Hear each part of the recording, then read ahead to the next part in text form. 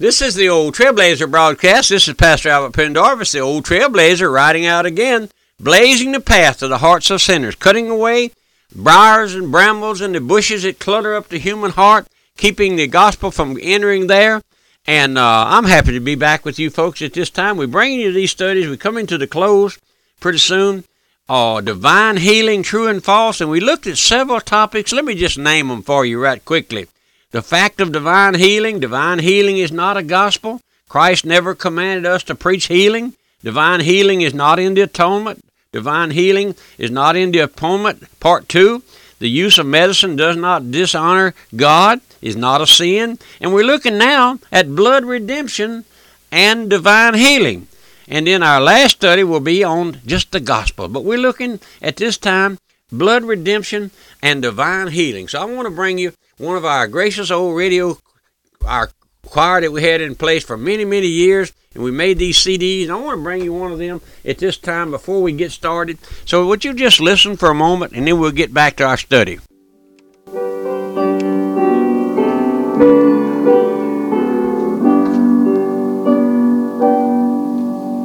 They call me old-fashioned because I believe that the Bible is God's holy word, that Jesus who lived among men long ago is divine and the Christ of God.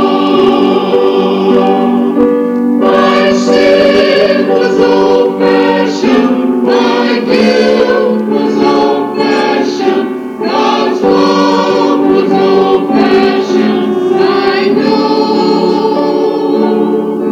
And the way I was saved was the old-fashioned way, through the blood that makes whiter than snow. Old-fashioned because I am bound to do right, to walk in the straight narrow way, because I have given my whole life to God. Old-fashioned because I pray. My sin was old-fashioned, my guilt was old-fashioned, God's love was old-fashioned, I know. And the way I was saved was the old-fashioned way, through the blood that makes whiter than snow. Old-fashioned because I am looking above to Jesus, my glorified Lord. Because I believe He is coming again, fulfilling His holy word. My sin was old-fashioned, my guilt was old-fashioned, God's love was old-fashioned, I know. And the way I was saved was the old-fashioned way, through the blood that makes whiter than snow. Amen. Amen, brother. Whiter than snow. Is that how your sins are this morning, tonight? Whiter than snow. This is the Old Trailblazer Broadcast. So let's get back to our study. We're looking at divine healing, true and false. We're coming down to the end of these studies, and we're looking at blood redemption, how it affects folks, blood redemption and divine healing. And we were looking there in our last study about how the blood The Bible says God looks upon him that trembleth at his word, who has a broken heart and a contrite spirit. We found that in Isaiah 66 too. But now let's turn to Exodus 12:13, and you'll find these words. And the blood shall be to you for a token upon the houses where you are. When I see the blood, I'll pass over you, and the plague shall not be upon you to destroy you when I smite the land of Egypt. One of the things, I'm going to get back there in just a moment, but one of the things that we often mention here, and I like to mention often, the greatest thing that ever happens to an individual is to be saved. When we say be saved, we don't mean to join the local church up there on the hill with the tall steeple and the stained glass windows and join in with all the social things that goes on there. No, we're talking about coming to know the Lord in the forgiveness of sins, as your sins be put away. And that's what here we see. The blood on the doorpost. The death sentence, which he calls a plague, hung like a pall over the land of Egypt. We know that story, don't we? Death was written over the firstborn of every Egyptian and every Jew. You know, some folks think, well, all the Egyptians suffered, but the death blow was hanging over the head of every firstborn Jew in the land of Goshen there. The whole land rested under the condemnation of the judgment of a righteous God. My friend, did you know that God is righteous?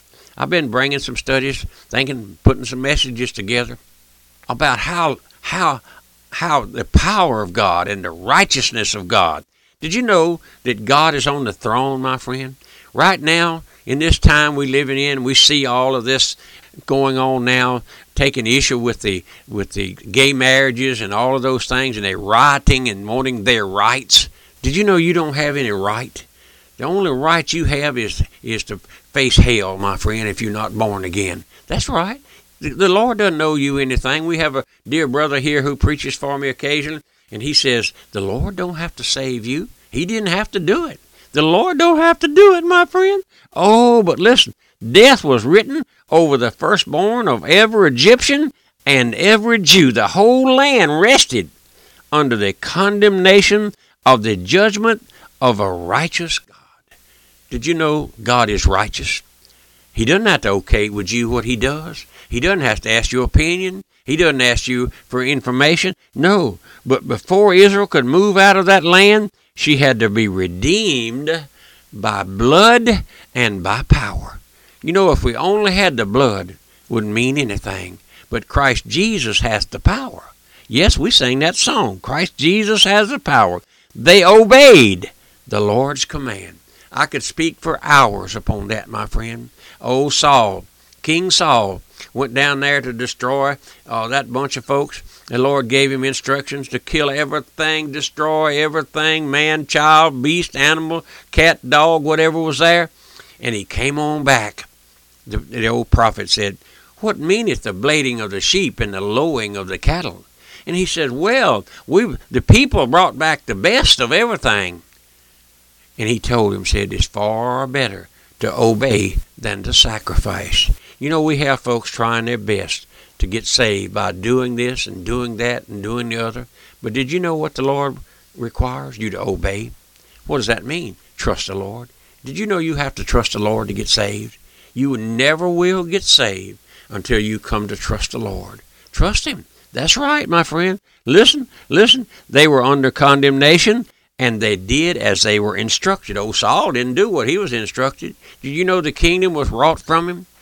The prophet told him, oh, yes, better to obey than to sacrifice. They took the lamb of the firstborn on the 14th day of April at evening. They slew that lamb, and with the blood in the basin, they sprinkled that blood on the doorpost with a bunch of hyssop. We might call it sagebrush where you live. Oh, anything, just something that you could dip down in that blood, in that basin, and sprinkle it. Isn't that a bloody mess? Isn't that a bloody mess, my friend? But listen about the blood that came from our blessed Lord. It dripped and ran down, all the way down, and fell on the ground there at the base of that cross. Those other two crooks over there, those other two heathens, those criminals, their blood was dripping out of them. And they were railing on the Lord. Save thyself and save us. Yes, save thyself and save us.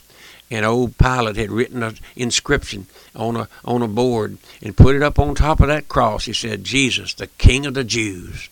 Oh, my friend, one of them saw that. The one over there on the side saw it.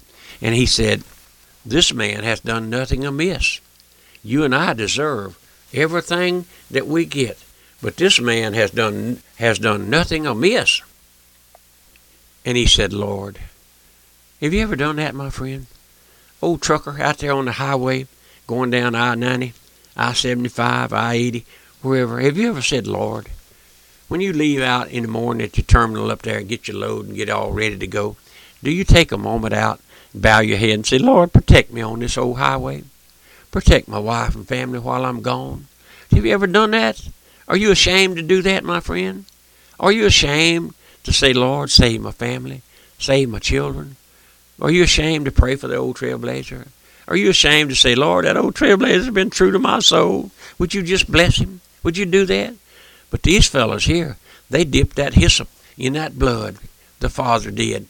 Went out on their front porch there, if they had a porch, and sprinkled that blood on the doorpost and up there on the top, over the top of it. Went inside and closed the door.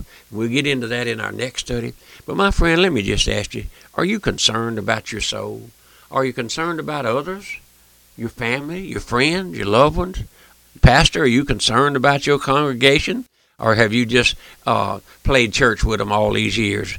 Do you ever ask your congregation if they're saved? I've heard where evangelists came in to hold a meeting for a church, and he'd say, well, now I know all of you saved. We're not going to try to disturb everybody. My friend, you know what the old trailblazer does? I preach just like every one of you is lost and on the road to hell. And that way might get something through to you. And if you're saved, you understand what I'm saying. But this is the old trailblazer. Time gets away so quickly, doesn't it?